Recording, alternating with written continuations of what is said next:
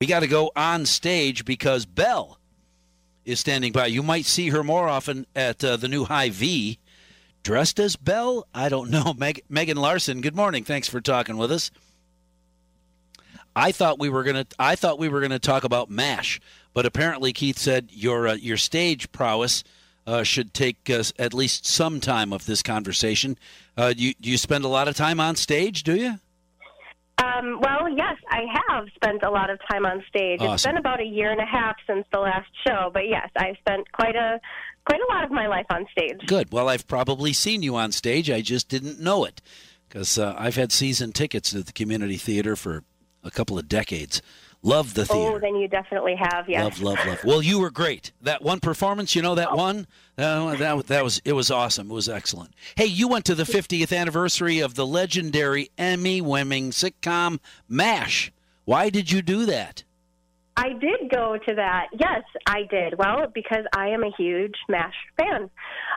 Yeah, that's pretty much the long and short of it. Just a fan. So, really, such a fan that you bought a ticket, flew to California, got a hotel, and stayed there for a few days to celebrate the anniversary of MASH. That's not just a fan, Megan. I mean, I'm a fan. I love the show. I watch it in reruns or have watched it in reruns, but I never do you have a tattoo of any of the MASH characters on your body anyplace?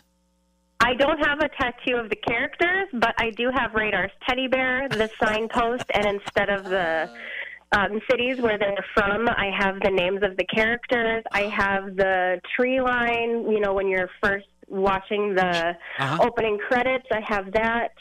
I have Alan Alda's signature. Wow.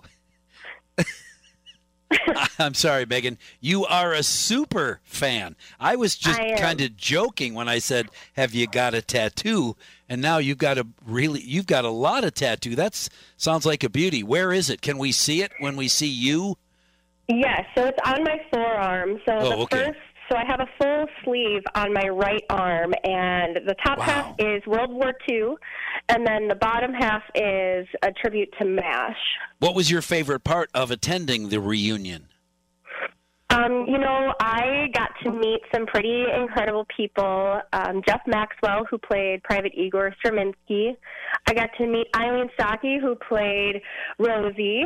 So if you remember the episode where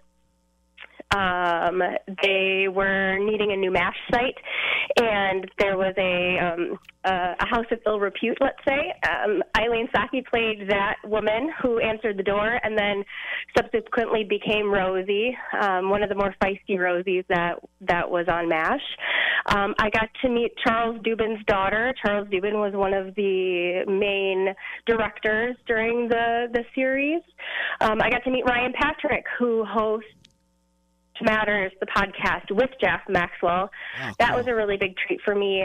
I love my MASH characters, but he and I have become quite fast friends over the last few years. That's awesome. So it was a thrill to meet him in person. That's awesome. I'm so glad for you. That it really is cool. My MASH takeaway, the first time I ever heard the phrase "bug out" was when, and it may have been in that episode you just mentioned, when the MASH unit had to pack up all their stuff and move, and then it turns out they packed it all up again and moved back. They had to bug out. Yep. And I'd never heard that phrase before, but I liked it so much I use it a lot. I use that phrase to this day. Come on, you guys, we got to bug out.